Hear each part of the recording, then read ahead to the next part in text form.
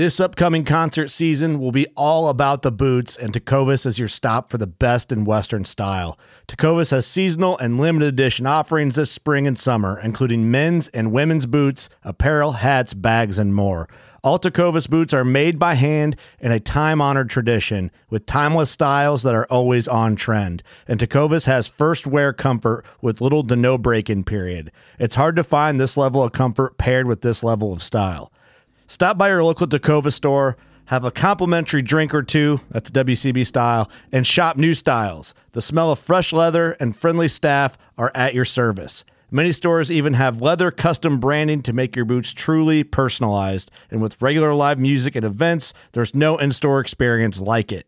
If you can't make it into a store, just visit tecovas.com. That's TECOVAS.com. They offer free shipping on all boots, as well as free returns and exchanges, and ship right to your door. Go to tecovas.com and find your new favorite pair of boots today.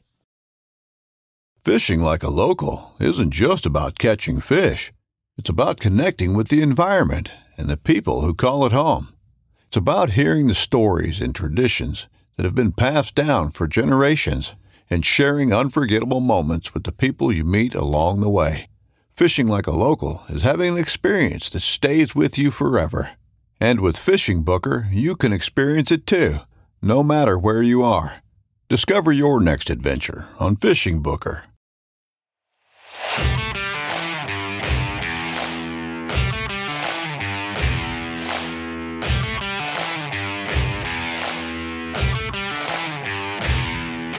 Welcome to the Elk Shape Podcast Season 6 with your host, Dan the Fitness Man. Thank you for tuning in. We are excited to have you. This is the podcast that is dedicated to hard work, disciplined decisions, and year-round training in the pursuit of the best possible version of ourselves.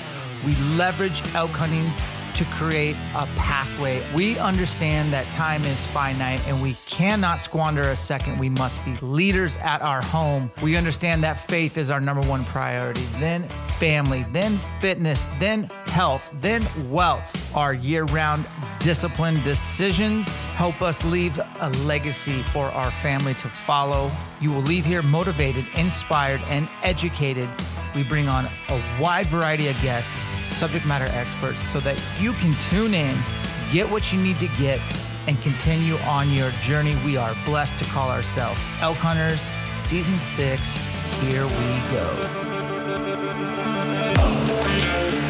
Today, we are sitting down with somebody shorter than me, which isn't saying much. But he's my business partner at the Elk Collective. He owns Apex Advertising, and he is a world-class public land whitetail hunter. He's also a really good elk hunter. But for whitetails, John Gabriel is my dude, and we're going to sit and geek out about whitetails on an elk hunting podcast. So if you're not into it, go ahead. I'm just going to warn you right now, this is all whitetail.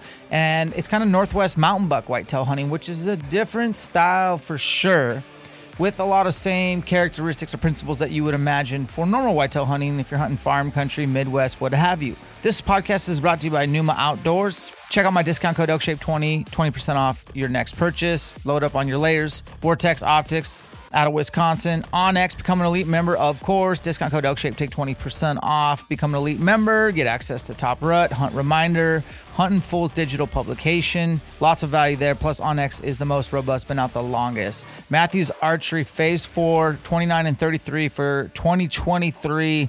I cannot wait. I've already got the chance to shoot a deer with the Phase 4.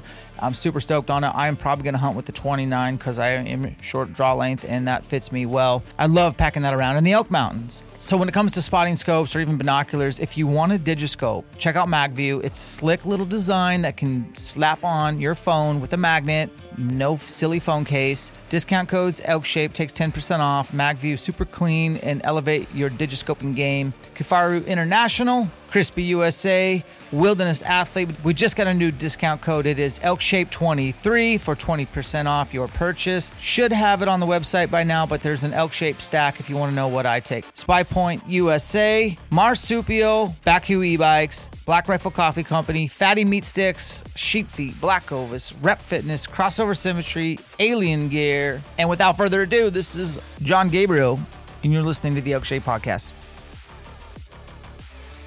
What's up, friends? Welcome to the Elk Shape Podcast, sitting down with my homeboy, John Gabriel. How are you, bud? I'm good, just over here, new life experiences in Montucky right now. It's negative 49 outside with the wind chill and just trying to survive. So I'm a little thankful I'm not sitting in a tree stand right now, but, that'd be a little chilly. But yeah, I'm good. How are you? I'm a little under the weather, so sorry my voice sounds what it is. But we're doing this because we're talking about whitetail hunting today from a Western angle. So John and I both kind of cut our teeth here in Washington State hunting whitetails.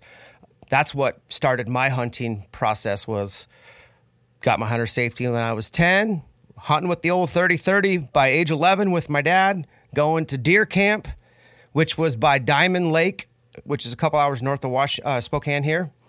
Hunting in the snow with my dad, rutting mule deer or rutting whitetails. And man, I think probably a couple years into it, I killed a buck that was worthy of mounting. Like I actually shoulder mounted him. And that was my first kill. And I don't think I've ever felt more proud than that day. And all the guys at camp slapping my back and high-fiving. And it started it off for me. When did you first start whitetail hunting, John? I think I was about, had to be about 16, 17 years old. I didn't get to start as early. I grew up hunting blacktails and Roosevelt elk out on the coast. So for me, it was a little different learning curve, trying to wily old blacktail and ferns that were over my head and you couldn't even hardly see them. So, it is what it is there, but started the same age as you did. And actually drew a doe tag my first year and ended up getting this blacktail doe. And dude, I was so freaking proud of that thing. I mean, it was like, I didn't even care, and then the whitetail thing kind of took off. I had a friend that used to come over your neck of the woods and hunt whitetails, and invited my dad over, and then, hey, you should come over and try this. So went over and did it. And I was in high school. I think I was a sophomore or something, junior in high school. And of course, at that time, it was tough because school, and you're in school during the fall, and trying to dedicate the time that it takes to be successful over there was really tough for me back then. So, went through a lot of years of tough love, I guess you want to put it that way. And, just grinding it out and making do with what I could. And then, and I went from there. So, I enjoyed the heck out of it. And I knew it was something I was passionate about. I think I killed a whitetail doe my first year over there, actually. And I was proud of that thing because I finally, was like with a bow, like, this is cool. I'm doing it. And then I went through the struggles of, just killing little basket rack bucks. It's like everybody, is all, big bucks, this and that. And it's like, dude, at the time, like, I didn't even care. I'm like, I wanted to have success and I was in the heck out of it. And it was more the entire hunt than it was like what the antlers were at the end of it. It was like everything I was able to learn along the way and just notch a tag. And my dad always would be like, hey, like, shoot one with your bow. It's practice, and just get one and build that confidence. And I'll be honest, there was a lot of years that then when I first started shooting those little like 3-point basket rack bucks, or, depending where other people are talking, heck, you could even classify it as an 8-point or Durham 4x4, whatever, 4-point. I always say 3 with eye guards, but we can have a long debate on the whole scoring thing. But anyways, I'm kind of thankful, honestly, that I had those years of shooting the smaller deer, because I still got excited and, pumped to do it. As when I got my chance to shoot my first like big kind of mature buck with a bow, had I not had the practice of shooting some of the smaller ones and angles out of the tree stand and everything else, dude, I don't know, like maybe I would have whiffed it, my first big one, like when I finally got a chance to kill one, like I felt like, I was ready, but it was like, I had years that I'd already punched the time clock and spent a lot of time. I don't know. So yeah, started about then though. It was tough. And then once obviously I was out of high school and into college and stuff like that, I had time I could dedicate, and then my business and starting my business and everything else. I knew I wanted to hunt and just spend a lot of time out there whitetail hunting or hunting in general. But I'll be honest, it was kind of focused around whitetail hunting back then. I was like, I want to be able to take 10 days, 2 weeks. Like I want to go do this. And, I mean, I did. And once I got hooked, then it was like, okay, I'm spending all my time in November, like late October, November, like this is all I'm doing. And, man, it's kind of the rest is history since. I mean, it's something I still do every year. And like trying to hunt another state or two, like in November, I'm always, how do I plan this whole whitetail thing that's going to work out around, you know, like these other hunts? Like how can I make this work and make it fit? So yeah, I mean, it's definitely my passion. I'd say this year more than ever, I've kind of come to a realization, and it kind of goes with what you just said there. Like, I usually don't like whitetail hunting here in my hometown of Spokane. That means like pretty much I'll hunt anywhere Eastern Washington, could be from here to the Canadian border, right? And I've just kind of always put that hunt on the back burner the last 5 or 6 years. After I killed a couple of really dandies in the mountains, I really just was like, okay, maybe I don't want to spend my time doing this. I want to maybe like spend more time chasing mule deer in the rut with a bow or whatever. But this year I come to realize that I love this shit. I don't want to sacrifice. I want to put more work into whitetail hunting. I get off on it. I like trying to hunt a really mature deer.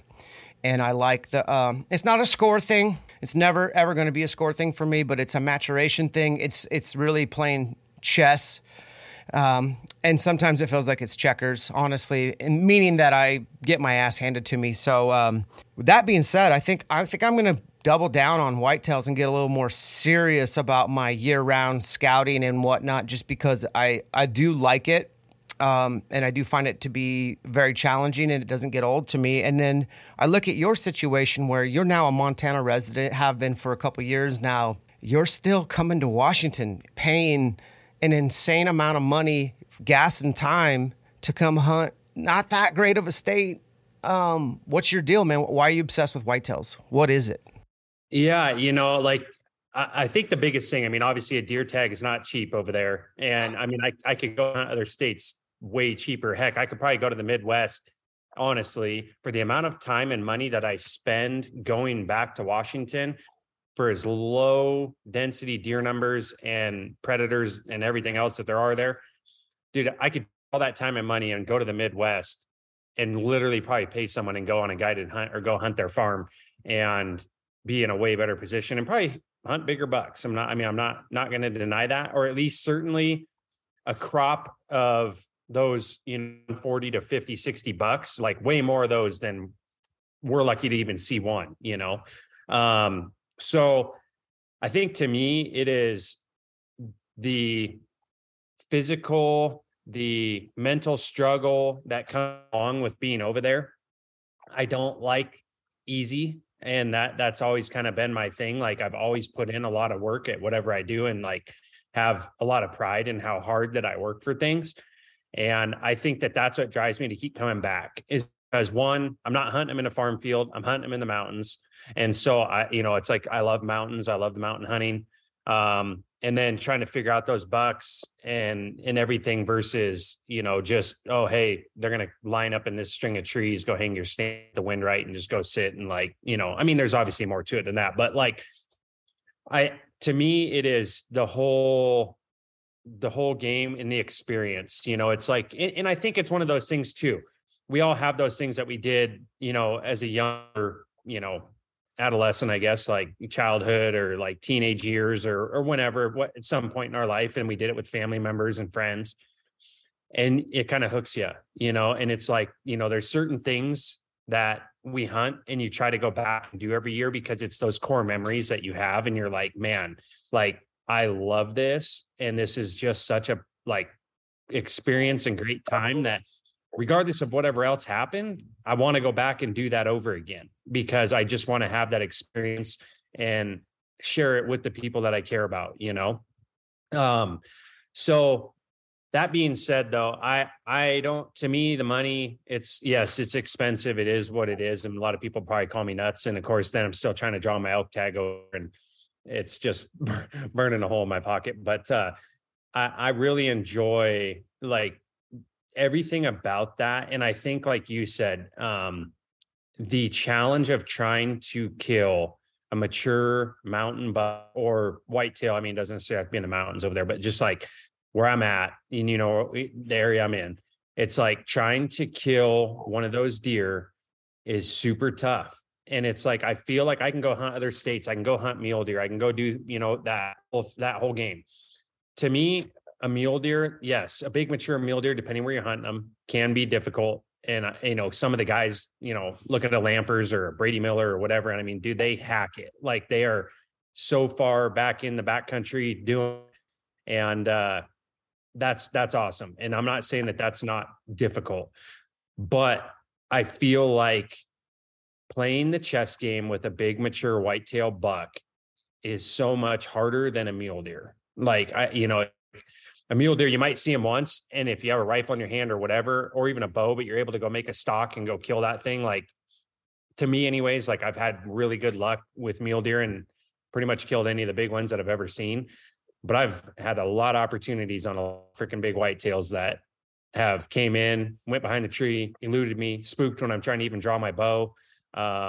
Way more than I can even count. And it's like that in itself is why I go back, I think, is I just love that challenge and trying to be on the equal chess game as that deer, So I feel you on the checkers part though, dude. Like this year was freaking brutal and I got my ass handed to me. So what it is. So the Washington State angle is not like the main point of this podcast, but it's where I draw my most of my knowledge on whitetail hunting is just learned from experiencing Washington. Now I've been able to jam over to Idaho and hunt, whitetails in November when the gun season's still going on. Idaho kind of sucks that way. They're pretty dang liberal with their deer season for rifle. So it's gotten really hard to the point where I don't even you used to be able to buy a tag over the counter.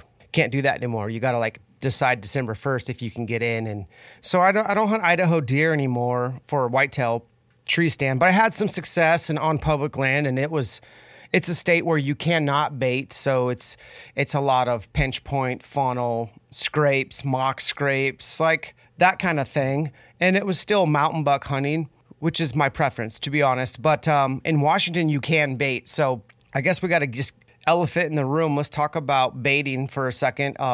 Not too long ago, Washington kind of made an addendum to their baiting rule to where they put a container or a ceiling, and it said, I believe it reads 10 gallons is most you can have on the ground at any given time.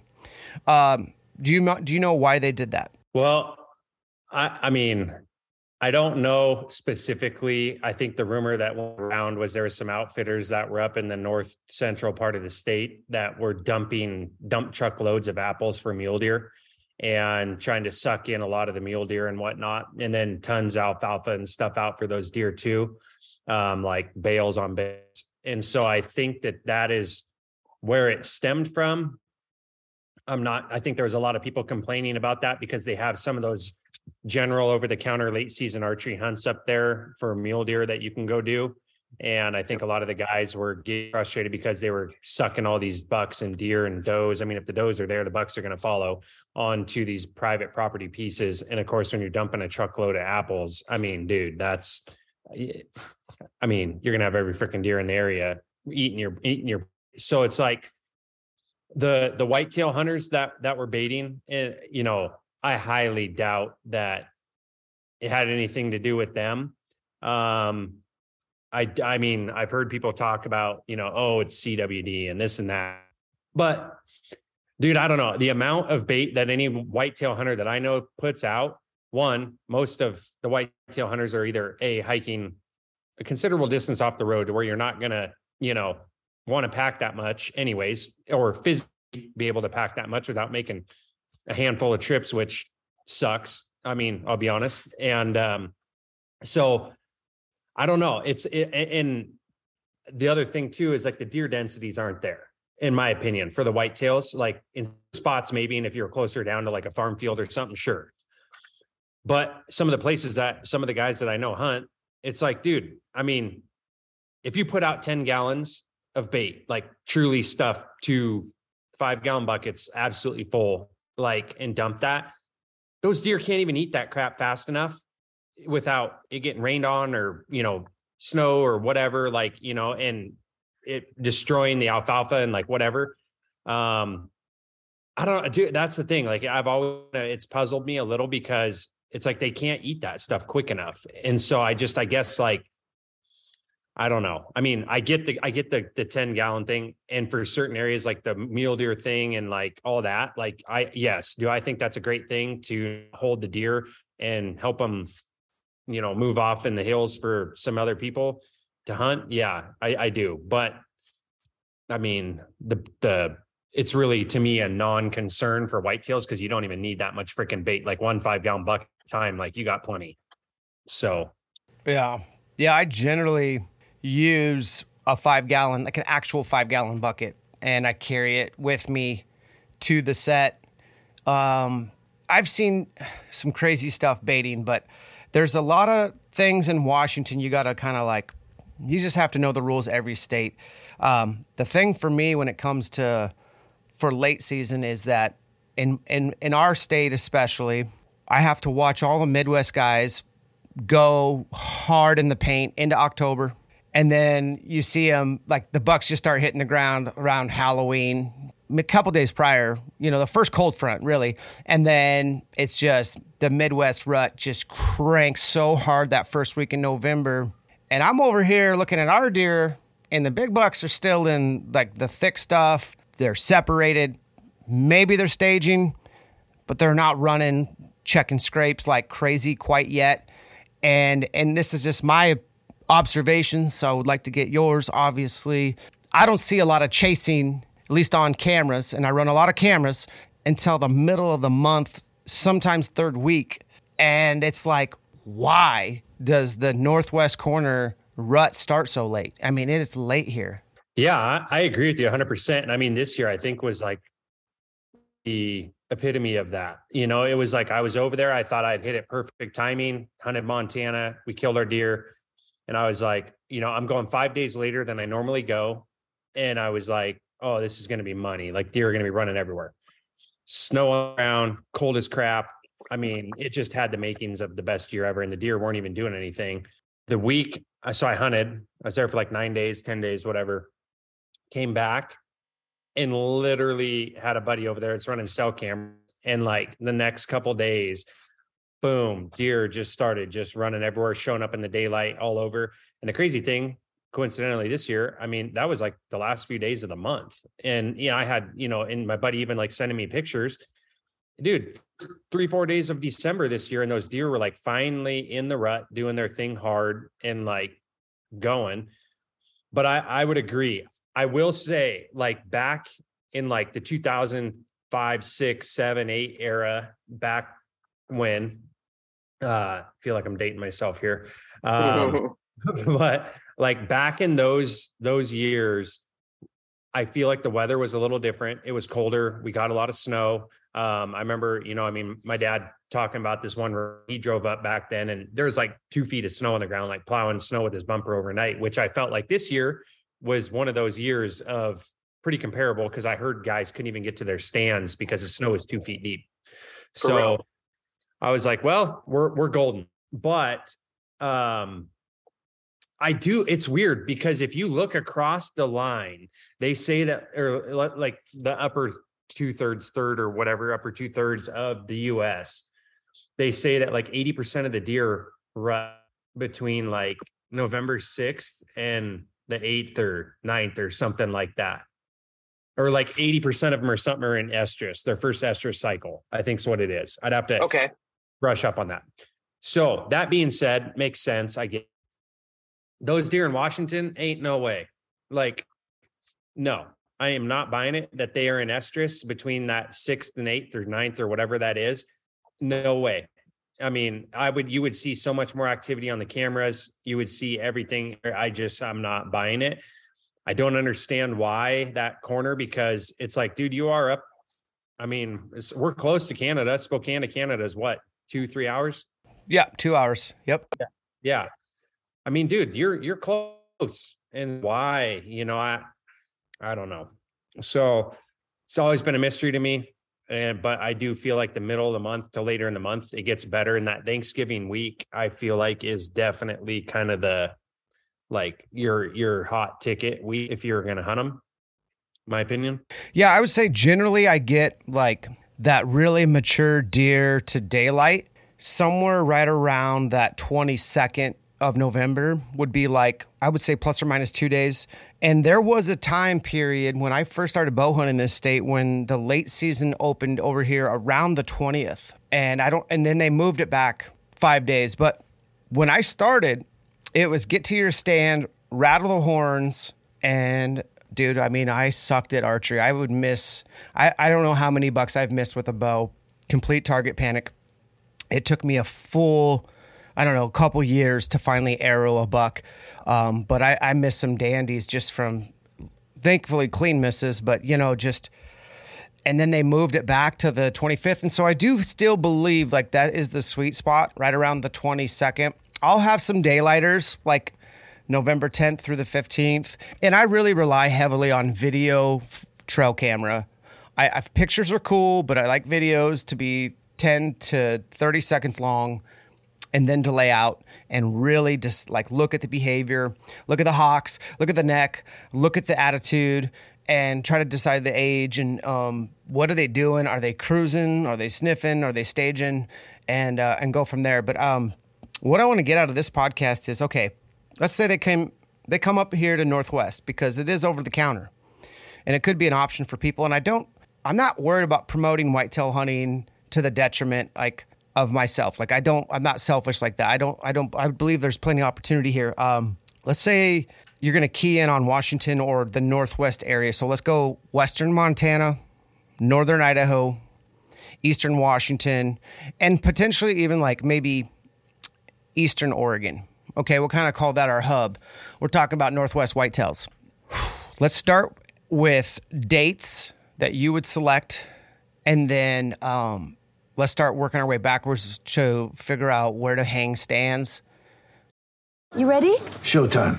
On May 3rd, summer starts with The Fall Guy. Let's do it later. Let's drink a spicy margarita. Make some bad decisions. Yes. Audiences are falling in love with the most entertaining film of the year. Fall Guy. Fall Guy? Fall guy. That's what the poster said. See Ryan Gosling and Emily Blunt in the movie critics say exists to make you happy. Trying to make it out? Nope. Because I don't either. It's not what I'm into right now. What are you into? Talking. Yeah. The Fall Guy. Only in theaters May 3rd. Rated PG-13. Get ready for the greatest roast of all time. The Roast of Tom Brady. A Netflix live event happening May 5th. Hosted by Kevin Hart. The 7-time world champion gets his cleats held to the fire by famous friends and frenemies on an unforgettable night where everything is fair game. Tune in on May 5th at 5 p.m. Pacific time for the Roast of Tom Brady. Live only on Netflix. When to hang stands, when to scout. I want you to kind of work your way backwards, reverse engineer it, if you will, and get into your brain a little bit. Yeah. One thing I think like that Northeast Oregon stuff there, dude, there's some cranker bucks down there. And I think a lot of people like from there, even in Southeast Washington, dude, there's some big freaking whitetails. Granted, a lot of that's that Palouse country. Might have to draw a tag in some of that, but there is some good deer. A lot of farm fields, a lot of private. That kind of this Northeast Oregon up to the Canadian border over to Idaho, Montana, Northwest Montana. I think if I was first just looking at dates, and just because I've hunted pretty much all that, and I know people that do the Northwest Montana thing every year, I would personally, if it was me, thing you're going to have run into in like Montana is it closes, the Sunday after Thanksgiving. So some years could be around the, 24th, 5th, 6th, like lose some days. I would be going over probably around the 18th. Like if I had to like pick a time frame that I was like, okay, I only have a week or like 10 days to go. I'm showing up on the 18th, 19th somewhere, and I'm going to hunt, like until closest to the 30th as I could, like somewhere right in that window. probably going to miss Thanksgiving with the other half. So she better be with you or be okay with you going and, you know, being gone. So Yeah. let's throw that out there, because you're definitely, you better have someone supportive on your side during that time. So that's the first thing I'd be looking at is like, okay, what dates can I swing? Can I miss Thanksgiving? How close is it home? That type of thing, to figure out travel time and whatnot. So I'm looking at those first off. And then from there, depending on tag availability, that's a key, because right now, if you think about the Montana thing, you got to draw the general big game combo as a non-resident to even get a tag. So then you're going to use your deer tag going there. And a lot of guys want to hunt mule deer over east. So it's like, if you want to do the whitetail thing, you're probably going to honestly have a lot of the woods up there by yourself. So maybe it could be a good use of your deer tag, I guess, if you want to put it that way. But it is a spendy tag. So you got to think $1,200 for an elk deer combo in Montana. And then, you know, so you got that going against you. Idaho, you know, well, depending on the leftover, if there's any tags and, you know, whatnot, I mean, the way that they're doing their whole system now, I feel like that's getting a little tougher too, with the whole, even just picking up a panhandle deer tag, which I think runs, correct me if I'm wrong, but like units 10 or 12 or something, or no, it's low, but whatever. 1 through 9. Yeah. 1 through 9. Yeah. Yep. Up in the panhandles, for deer. I mean, but that, dude, there's so much country. Cause where's 9? Like Orfino area or Grangeville or something, like in that area, I think. Yeah.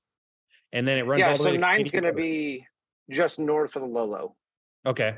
So then that runs all the way to the Canadian border. I mean, dude, there's so much country up there through Coeur d'Alene, Sandpoint, like all that stuff headed north. I mean, Bonners. Yeah. Bonners. Like, dude, there's so much country. If you could get a tag, obviously I think there's more deer over there, but you are going to be dealing with rifle hunters. But if you're like, hey, I want to go and like, I'm going to rifle hunt. Cool. Like, I mean, pick your gun up and go do it. So I guess I would still be looking at those same dates, except I'd be pretty jacked if I had a rifle in my hand. I'm not going to deny that. But the other thing, then you come to Washington, you got to look, because there's some units that open a little earlier and some that open later. And so it's like, there's a handful that are open there. Well, let me back. They're open early, but for rifle season. And then if you want to archery hunt, they don't open until whatever, the 24th, 25th or somewhere in there. So you have to pick a tag. So obviously we got to clarify that, because you got to pick a rifle or an archery tag in Washington. And so unless you have the multi-season. Yeah. So you'd have to have that. And then, but if you're just coming out of state, then you got to pick archery or rifle, figure out where you're going to go. So I guess I'd be looking at those dates and then try to figure that out. And then it's a lot of homework, man. Dude, I mean, yeah, I mean, but you know, it's like, I've spent so many years like researching all this stuff and like hunting it and, you know, doing it. And of course you have too. It's not something that you're just going to pick up day one as like, oh, hey, I'm going to do this. I mean, you are going to, let's be honest, like you're going to spend a lot of time just figuring out units, dates, tags I need, where can I even go, like all that stuff. You're going to have a full day in that before you could even like, okay, this is what I'm going to do. And now let's dive into hunting spots. Well said. Now, I guess let's start with, when do you put boots on the ground? Because I think that's going to be not a must, but a strong should. Let's say you could afford the opportunity to come over and do some scouting. Is that something you want to do in October? Is that something that you want to come over in the summertime? Like when, and then how do you scout proper? Yeah. So I think for me, if I had never been there before, and I guess this comes back to having spent years upon years of doing this, I would be over there in like April or May. If the snow was gone, or at least somewhat gone to where I could hike around, I would make my very first scouting trip in the late spring. And the reason being is the grass generally probably hasn't grown up full yet. So it's like, you still get some of that dead grass in the timber or certain areas. I'd be looking for scrapes, because you could still see scrapes and trails at that time of year. And especially if the snow hasn't melted, you'll still be able to see like a heavy traveled deer trail, like potentially, depending on what the melt is. But rubs, because a lot of the bark like if they rub, in November, like when they're rutting and whatnot, will be on the snow, and then it starts to melt. Like you'll see those fresh, like rub mark or shavings still on the ground as the snow is melting. But you can still see the scrapes, which are key. And so it's like before they get all greened up and whatnot and growing for the summer. So ideally, if I'd never been somewhere and I was like, hey, I'm going to do this, I'm taking this serious. And I'm going to put all my eggs in this basket this year and like, we're going for it. That's when I'd make my first trip. I'd probably hang some cameras on some scrapes, maybe, try to find a community scrape or even make my own community scrape and, put some estrus or not estrus, but, like buck fever, synthetic scrape, in it or, scent in it to just try to like, let them know just hey, there's another deer in the area. Like we use this and, go from there. Or you could just do the old fashioned, take your foot and kick out a big area and just pee in it.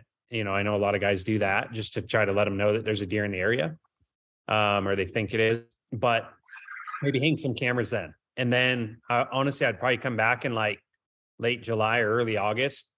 And if I couldn't make that one, but if I could, and I was like serious about this thing, I'd go back then and I would be checking everything, seeing if they're hitting these scrapes, what it looks like, if there's trails that are being hit.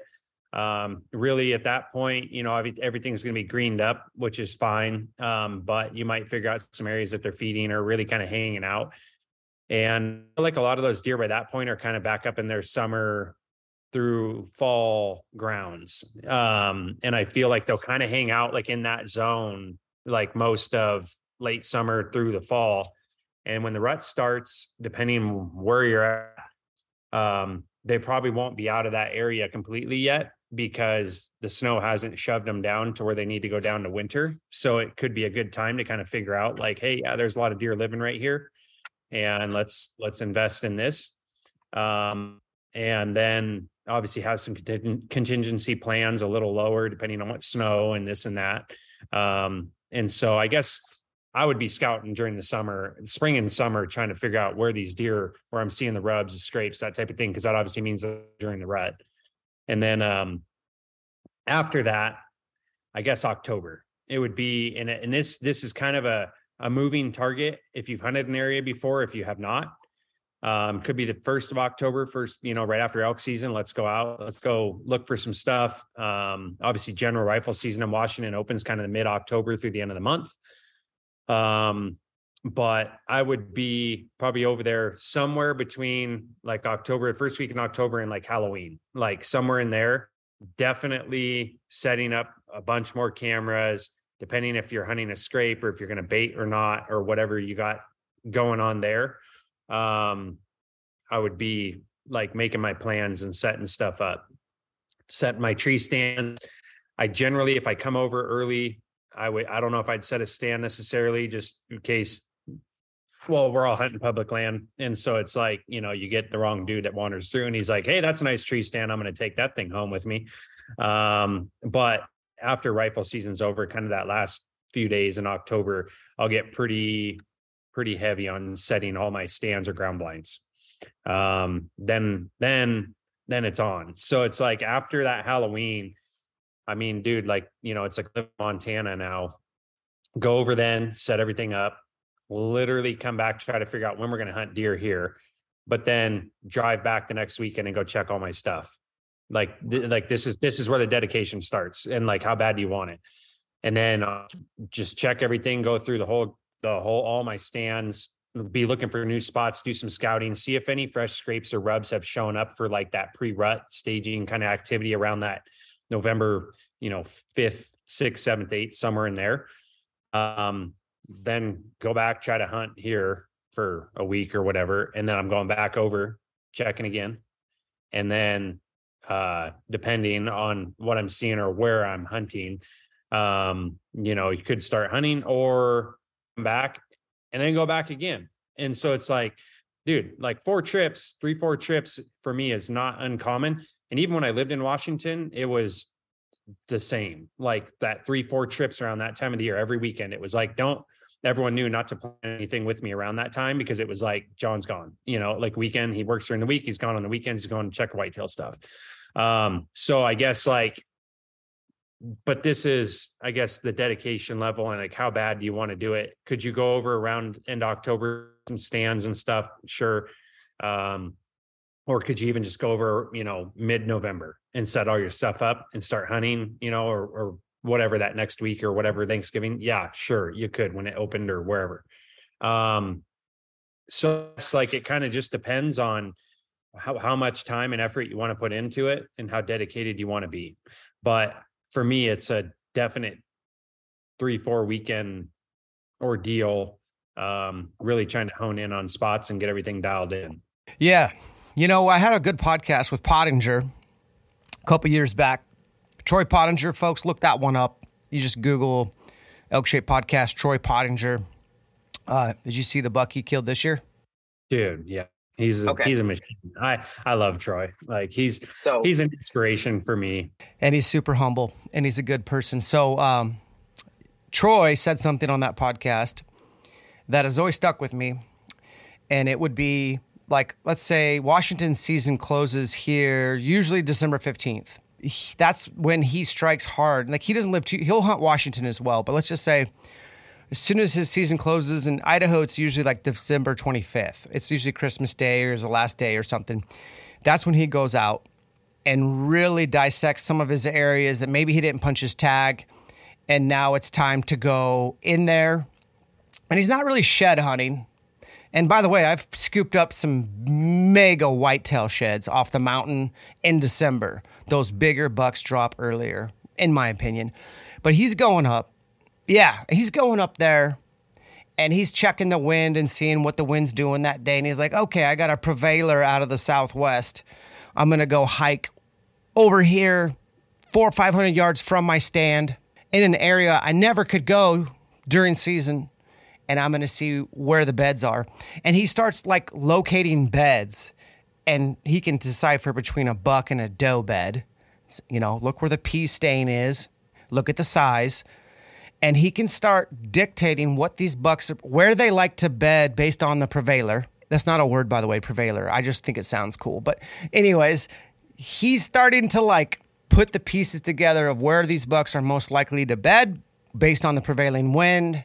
He's understanding their funnels, the way they like to navigate the mountain. He's also finding where the does bed. And these are clues for him to key in on, well, when is a buck going to most likely cruise by downwind of a doe bedroom when the does are bedded, middle of the day? How can I get a set in here to where I don't mess up the does? They still bed where they need to bed, but I'm ready to shoot this buck at about 12 o'clock when he's cruising to scent check this. Just blew my mind. Now, you mentioned the Buck Fever Synthetics. So there's a licking branch spray, and then there's a spray that you spray into the ground, and it's good to do these community type scrapes in the summer. I haven't done this yet, John. Can you break that down, what that looks like? Yeah. So, and actually you talk about Troy, and like, honestly, I picked this up from him. And, it's like I said, like, I love watching that guy because he's a machine. And I think the biggest thing for me, just like anything, is if you think you know something, you don't know everything. And it's like, like what can I learn from somebody else? And so, dude, I'll be honest, it's like I love just sitting back and watching what Troy's doing because it's like, what can I learn from this guy and help further my own success? Had a lot of success myself, but it's like, dude, there's always something you could do better. And so I picked it up, and so I seen him making his mock scrapes, making these licking branches, even like he would take and cut a little limb or a tree, tie, make his own licking branch. So I actually have done a lot of scouting in my areas and I know them really well. And I found a handful of big community scrapes that have their own licking branches and stuff these deer use pretty frequently. But if it's in an area where I'm like, hey, well, here's, some scrapes, some activity, and I'm like, I want to make my own and like kind of hone these deer in, then I do the same thing. I'll kind of I'll go for a hike, look for their bedroom to figure out, where these deer are kind of hanging out for the most part, where the wind is, where a trail is that I think that they might be able to come down, that at least I could get into and hang a stand if I wanted to hunt that spot. And then I'll make my own scrape and licking branch, just like Troy does. So I might clear out a 3-4 foot circle and kind of dig it down to the dirt, or scrape the leaves off, or whatever there is right there.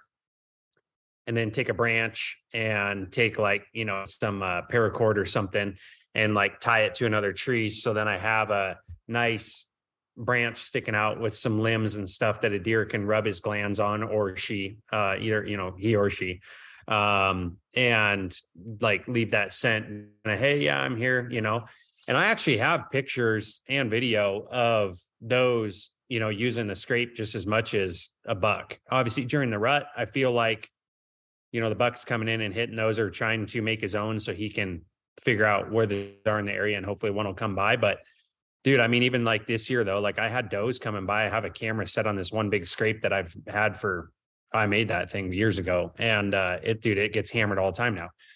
And this doe, she's like, well, a couple of them, she's there like every day on her own, just like hitting the branch, pawing the ground, doing her own thing. So obviously she's, letting other deer know she's in the area. Kind of cool to watch and see. But yeah, so I'll figure out like whether it's on a bench. Like I like finding benches and stuff like that come down like a couple of 2, 3, 4 finger ridges, and maybe hit a plateau, and it's got like a bench or something in an area. And I feel like those deer will run these ridges down, and kind of like hang out there and stage and do their thing, feed and whatever. But I feel like it's a good spot. I've found a couple of them where it's a good spot where these deer can come down, and then they'll all hit these scrapes, and hey, maybe you're living over here to the left, but I'm living over here to the right. And then, they kind of use it to communicate with each other. So yeah, I'll kind of look for areas like that, or like on an edge of a swamp, or like a hard timber kind of area where maybe they're going in and bedding, but like you don't want to go in and blow them out. So it's like step back to the edge of it and make your own scrape or whatnot right there, and try to pick them up on the edge of that. A lot of it depends where you're hunting. It's like if you're the type of timber that you have, terrain that you're in, if it's more hilly, like I guess like all that kind of plays into it. I've just spent so much time over the years, like looking at maps, and Onyx and that type of thing, that I can kind of look at an area and be like, yeah, like this is where I want to focus, kind of, I think like most of us that have hunted any length of time. So maybe I can pick stuff up easier than somebody else, but I don't know. That's kind of my thing. So the scrapes, I've used that buck fever stuff, and I seen Troy using it a long time ago, and I've used it and had really good luck with it. So yeah, there's all these different ones that they make now, but it's buck fever synthetics. And obviously like I remember there's one kind that you're supposed to spray on the licking branch versus there's one kind that you dump into the ground, and you got to wear gloves, and there's a whole like scent game to whitetail that we got to get into a little bit. But what were you going to say? There's like, yeah, I think the one it's called like forehead gland or something. And then there's another one that's like, whatever, they're all purpose, like all seasons, like scrape or something like that. I can't remember what that one's called, but the forehead one you spray on the branches. And then the other one, it's like there's a green one and a blue one. I'm drawing a blank on the one, but that you dump it or spray it in the ground there. And yeah. So then they have the rut ones too, though. They have like a buck, mature buck, and then a doe and estrus. Those, dude, I'm telling you right now, if you get any of those estrus ones, like the doe and estrus, they're hot estrus, the red moon, I think it's called, or whatever it is. Yeah, just don't ever get that crap on your hands or gloves or anything, because dude, it is so strong. I mean, I did it a couple years ago just by accident. Had my gloves on, my wool gloves, and I went to dump some of that stuff, and it came out and it ran down my freaking fingers, and I didn't have another pair of gloves with me that day. My hand, and every time I like, bring your hand by your face to itch your head or whatever, and it was so stinking bad. That stuff is nasty. So just try to avoid that. Yeah, been there, done that. And I remember buying Code Red or something. Like it came in a glass case, and it was like it reminds me of Anchorman, when he gets like the Black Panther. Yeah. It's just the nastiest smelling. Yes. Yeah. You put that out there. Well, dude, the mountain bucks, man, like we're talking 2023 now. Like looking ahead. So you live 8 hours away from where you want to potentially whitetail hunt. So step by step, you're going to come over. Are you going to come over in the spring or are you going to wait till the summer? And how many cameras are you going to bring? And how many miles will you hike? How will you utilize OnX? Take us through. Yeah. So see this year, I've been hunting the same area for a long time and I've had a lot of success there. Just, I know where the deer travel. It's something that I've learned, for, most of my tail career, I guess you want to put it that way. And this year the last couple of years, I've had a lot of predators. I mean, I'm talking bears, wolves, like, the whole deal. So, kind of disappointed in that, but it is what it is. And, did I lose you? Yes. Where was I at? I think you said bears, cats, and wolves. Cats and wolves. So yeah, I've actually, like the last few years, I've had a lot of problems with cats and wolves and bears, coyotes, you name it. So I'm a little disappointed in that. I had 4 wolves on one of my cameras this year, and I had coyotes at another, cats, bears on every camera. And so my area is really getting hammered with predators.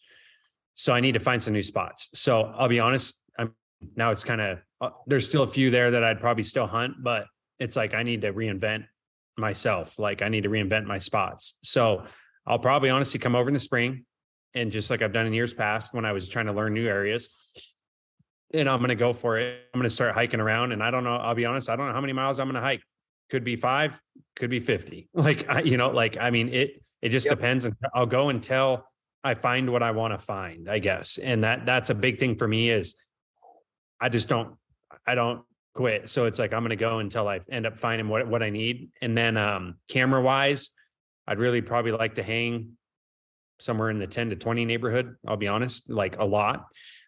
Mainly if I am going to a new area, I really want to just canvas it. I mean, top to bottom, depending wherever I'm at, to try and get as much data and intel as I can.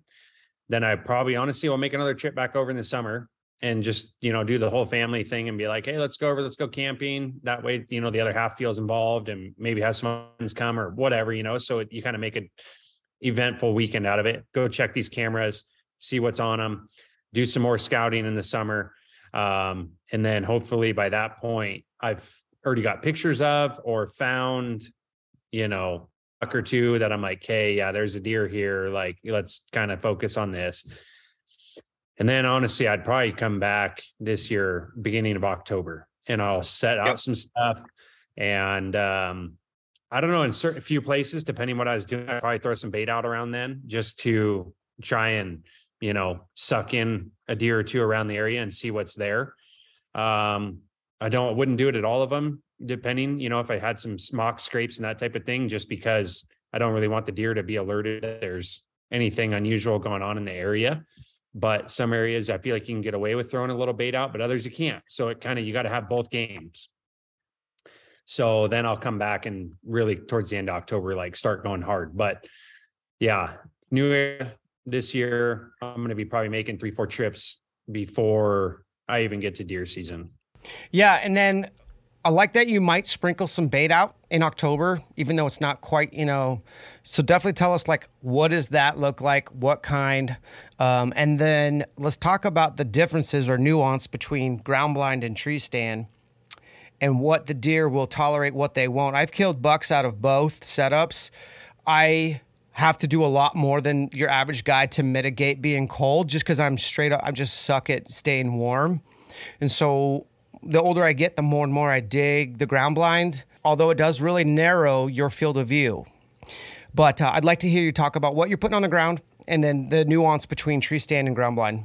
Yeah. So the problem that we run into over there in a lot of that country is the cattle. like a lot of that is like free open range where farmers cut their cattle loose and they run all over the mountains over there. So if you put any food out or anything, and this is where, like I said, you got to be careful of where you're putting stuff out and what you're putting out, because your deer might not even get a chance to eat it. It could be just all cattle. And if they come in and find, I mean, you're done. Like they're going to hang out there because they think it's a feed zone now. So you're going to be in a mess. So that being said, what like early like that, and especially whitetails, like they love it. I mean, everyone knows it is alfalfa. I mean, it's like, just throw out a little bit of alfalfa. Make sure that you use the certified weed-free hay, or alfalfa that they sell. It'll say certified on it, so there's no noxious weeds or whatever. And I'll buy like a compressed bale of that, or bales, but take a flake or two off of that and just sprinkle some out. And then the other thing I might do is Purina, they have their deer blocks or whatever. It's like got like wet cob and molasses and everything kind of mixed in it. And maybe I'll put one of those out, just tend to last a little longer, and just give the deer a little something else to kind of nibble on. But that, like I said, that depends on my area. The problem with that block that I am not a fan of is if you get a bear that comes in and finds it, he's eating the whole thing and it's done. Obviously can't shoot bears, over there anyways, over bait. So you got to kind of let it go. So it is what it is, but the deer, they'll still come around, but they'll get spooked. So it's like bears hanging out there all the time.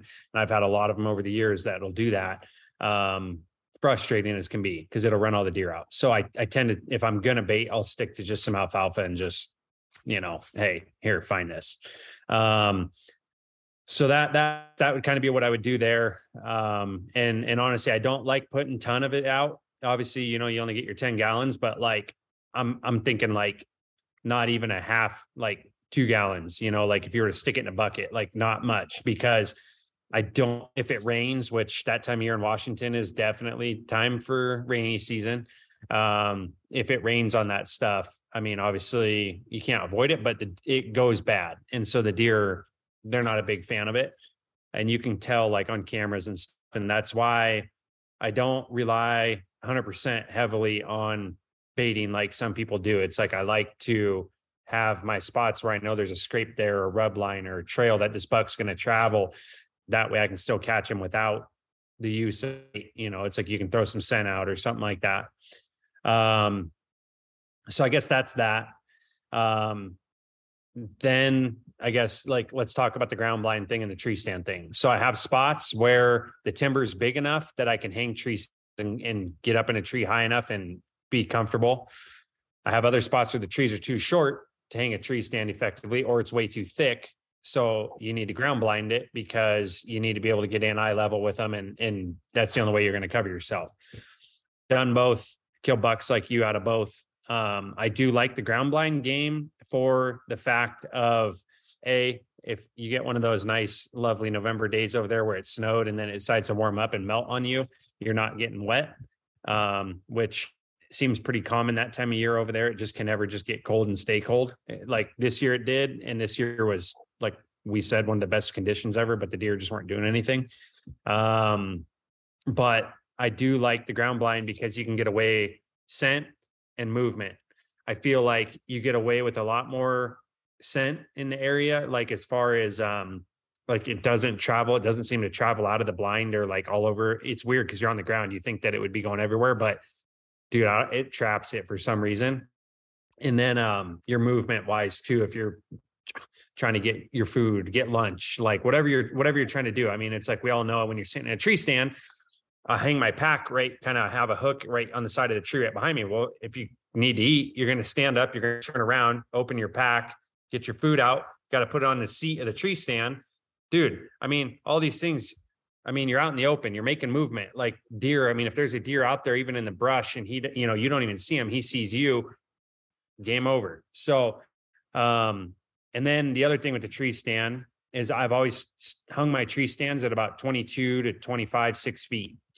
And the reason I get over the 22-foot area is thermals, is so they tend to change around that 22-foot area to where hopefully you're not going to get winded as bad. I've had a few in the past that we would hang at like 18 to 20 feet, let alone that. You're closer to the ground, easier for them to look up and see you. I like being up high so that way I can get away with more. Because I mean, dude, it's funny, but the extra 5, 6, 7, 8 feet up in the tree, it's way harder for them to like pick you out and look way up in the tree. But I've got away with so much more scent wise, being that high. So the only got to pay attention to then shot angle, making sure where you're shooting that you're hitting correct, aiming correctly. So that way the arrow comes out where you want it to, and you're still hitting the vitals. You're definitely changing some things, not in your favor, the higher that you go in the tree, but other things you put in your favor. So, that's that. And the other thing about the tree is the wind. Like if you're out there and it is a somewhat windy day, even if it's 5 miles an hour, like I don't care, dude, that wind hitting you in a tree stand can be cold. It makes it feel like it's way colder than it is. So the ground blind, obviously it helps keep some of that off of you. The wind itself. So it feels a little more comfortable in there. But the one thing about the ground blind is is it limits your shooting opportunity. And so it's like, you've got a little window that you're shooting out of now where you might get, let's say a 20-yard wide left to right area that you're shooting versus in a tree stand. I mean, dude, you could shoot, 180 degrees easy and sometimes more around you, like behind you or whatever, if you had to stand up and turn around. Yep. So, personally, I'm a tree guy. If you said, hey, what would you rather sit in? I'd be like a tree stand all day just for my shooting opportunity. And because, it's like, I feel like you need everything that you can get opportunity wise at these deer.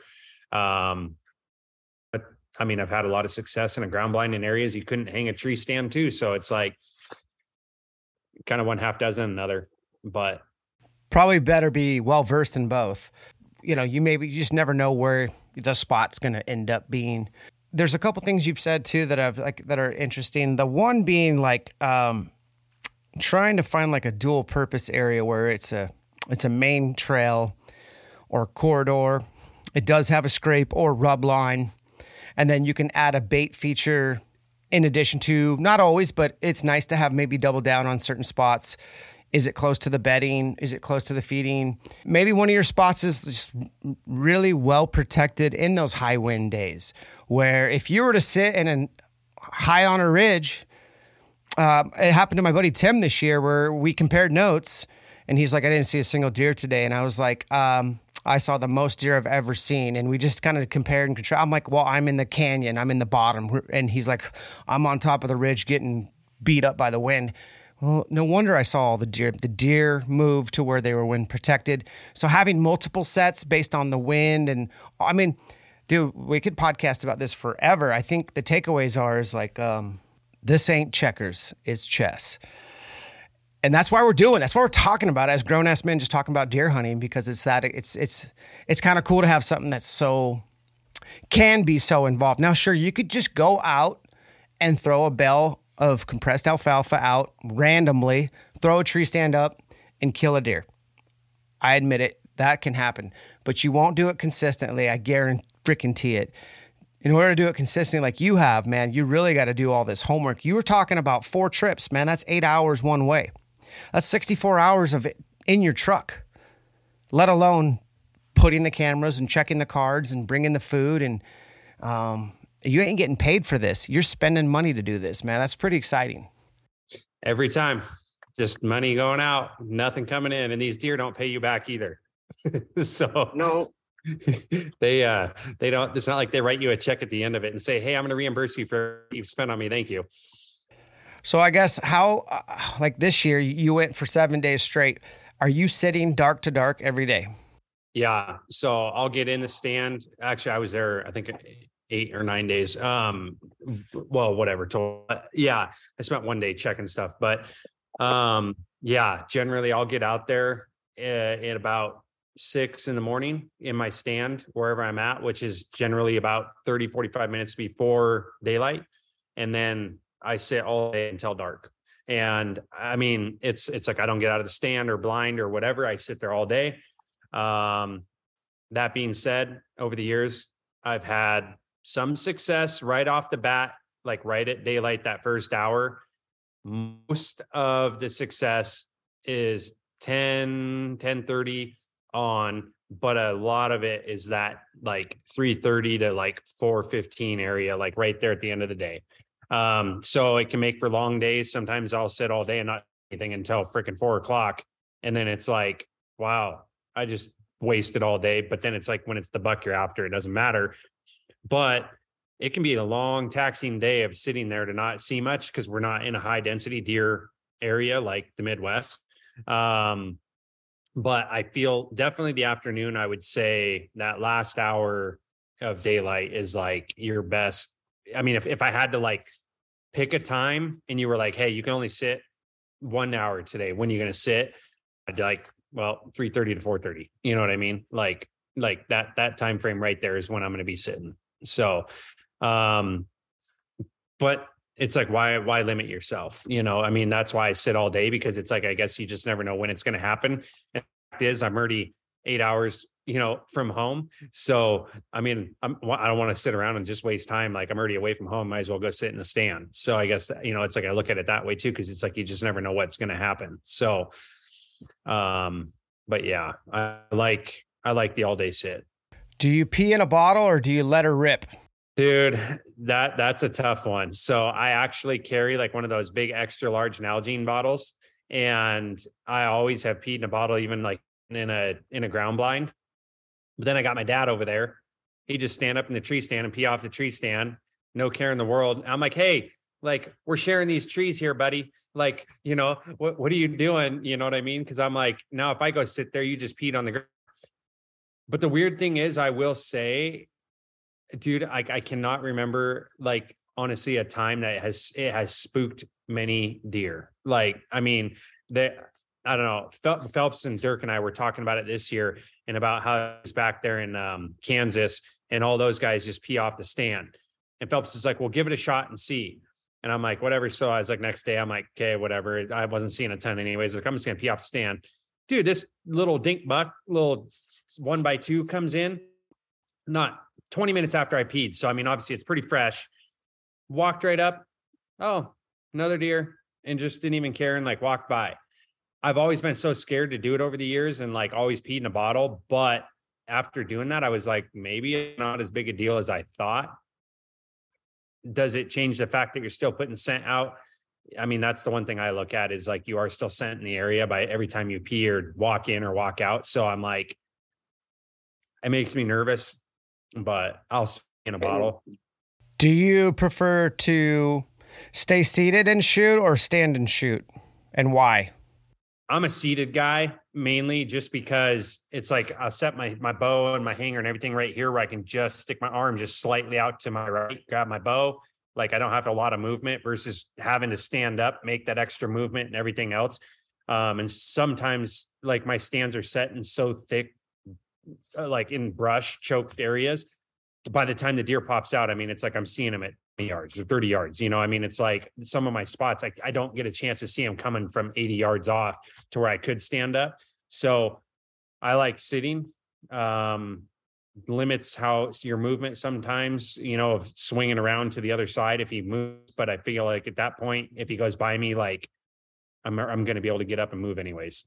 What about you? I shot this year sitting down. I'm glad I did, because I would have spooked the deer if I stood. And I like it, dude. Honestly, historically, all day sits, I would stand up from 10 to 12, because that's when I have seen the most mature bucks, historically speaking, is between 10 and 12. And it's never in a predictable spot. So I you know what I mean? It's just like, you got to be ready. And I'm not like grunting and rattling the whole time. I'm just like, bucks are on their feet cruising during the rut that last week in November when I'm up in the stand. But no, I think I'm going to try sitting more. I think it's just, that's all you really are going to have an opportunity for. And for me, whitetail is all about getting to full draw undetected without them hearing or seeing you.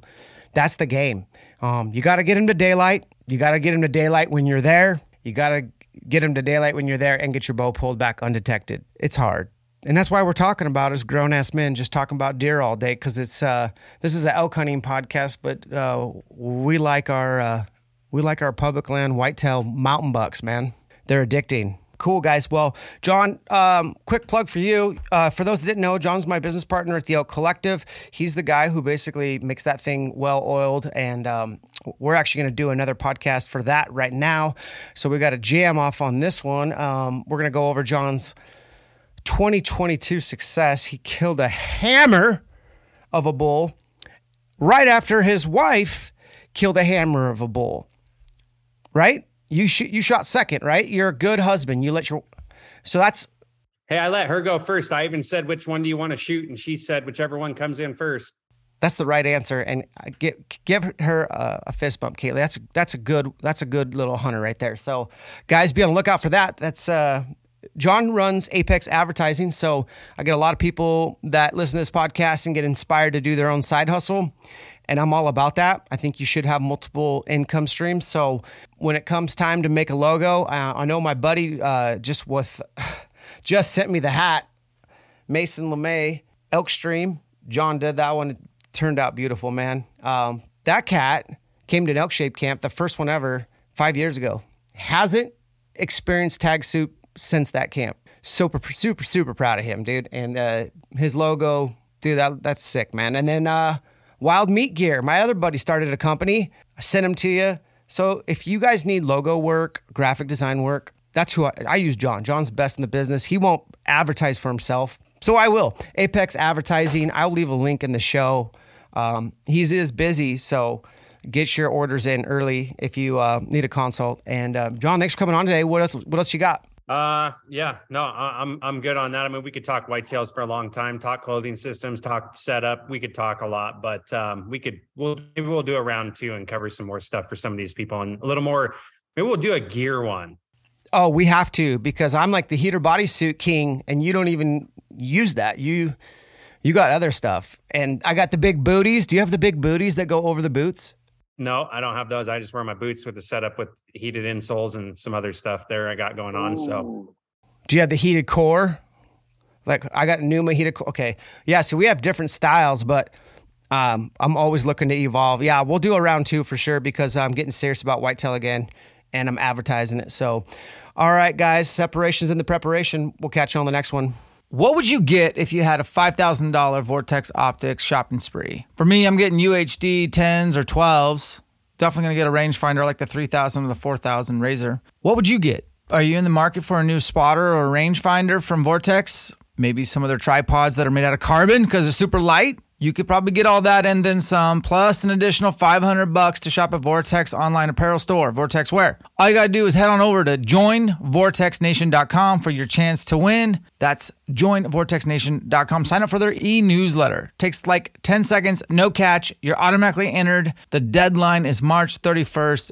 Get on it. Thanks for listening to the Elk Shape Podcast. We appreciate your support. We know you have a lot of options when it comes to podcasts, so thanks for choosing ours. We hope you learned something. We hope you leave inspired, motivated, excited, and more determined to chase your goals in 2023. This podcast is brought to you by Numa Outdoors. We do have a discount code. It's ElkShape20. It takes 20% off your purchase. Vortex Optics, we have 2 discount codes. The first one being for EuroOptic.com. If you're in the market for a rangefinder, bino, spotter from Vortex, enter the discount code ELK10, and it'll take 10% off. Also, Vortex Wear. A lot of the stuff I wear around the house is Vortex Wear, and why wouldn't you? The discount code is ElkShape, takes 20% off Vortex Wear. OnX Hunt, become an elite member, especially with application season. You want to have access to hunt reminders so you don't miss a draw deadline, as well as Top Rut so you can get accurate, up-to-date draw odds, plus study your maps all in one. Discount code ElkShape takes 20% off elite memberships. Matthews Archery out of Sparta, USA, shooting the phase 4, 29 and 33, leaning towards the 29 for elk season just because it's a little more compact, and they just nailed it out of the park. They continue to make these teeny tiny incremental adjustments to these bows, and they're more streamlined and quieter and dead in the hand. MagView Digiscoping. This is the magnet, so it slaps on the back of your phone and you can digiscope through your spotter or binos. Discount code ElkShape takes 10% off. This is super slick. You don't need a phone case. Check out MagView. Link in the show notes. I've been running Kifaru since 2019. I've never looked back. I've tried a lot of different backpacks. There is not a better frame on the market than Kifaru, so check them out. I do think the Hoodlum is probably the best bag for elk hunting because you can go day hunt or multiple nights. Get a spike camp bag. Also, check out their Kifaru hip quiver. I use that a lot for shooting in the backyard.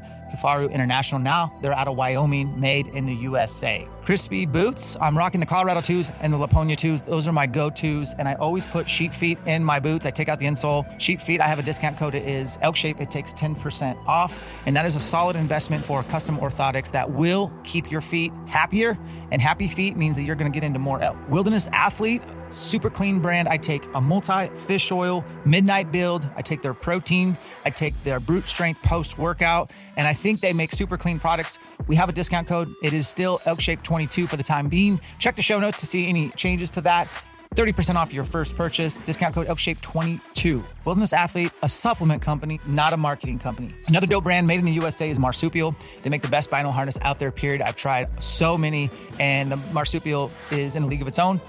You can also customize it to whatever binos that you're rocking. Check out Marsupial's website to learn more. This is made in America, and this is something that I find to be overlooked in a lot of instances. So check out Marsupial's bino harness. They have some other bow cases, hand warmers, gun cases, and again, made in the USA. Black Rifle Coffee Company. Coffee is life. And I love this brand. I love what they stand for. They're pro-American, pro-2A. They make really good coffee. You can have coffee delivered to your door, and you can have it in a cadence that suits how much coffee you drink. Make sure you try the Just Black. That's probably my all-time favorite. Flying Elk is number 2, but try them all, see which ones you dig, and support BRCC. The discount code is ElkShape. We'll take 15% off. Baku e-bikes out of Ogden, Utah. E-bikes for me is more of a lifestyle. Like my wife has one, I have one. Date nights, a lot of times there's just an e-bike ride up a mountain, watch a sunset, maybe have an adult beverage. But also I use them for whitetail hunting, getting in and out of tree stands or checking trail cameras. Maybe some spring bear hunting and logging roads, and a little bit of elk hunting. But the bottom line is, where legal, they're awesome. They have class 1, 2, or 3 options in one bike itself. I recommend the Mule. Get 1,000 water, and discount code ElkShape will take $300 off that investment. Last but not least, blackovis.com. That's where I get all my gear, and I use my own discount code. It is ElkShape. It'll take 10% off, free shipping, and world-class customer service. Rep Fitness is the workout gear that I utilize in my gym. I do have an affiliate link. I don't have a discount code for them, but they are more affordable than other brands and free shipping. And believe me, when you're shipping workout gear, you're going to want free shipping because freight will kill you. So check out Rep Fitness. They're out of Denver, Colorado. Crossover Symmetry for the shoulders. Discount code ElkShape will take 20% off. Get the hip halo band as well as their shoulder kit. Get all of it and do your prehab so you don't have to do rehab. Alien Gear holsters. I have a link in the show notes. You can enter the discount code ElkShape10 to get 10% off any holster. Guys, thanks for listening. Thanks for supporting the companies that support us. We'll catch you on the next one.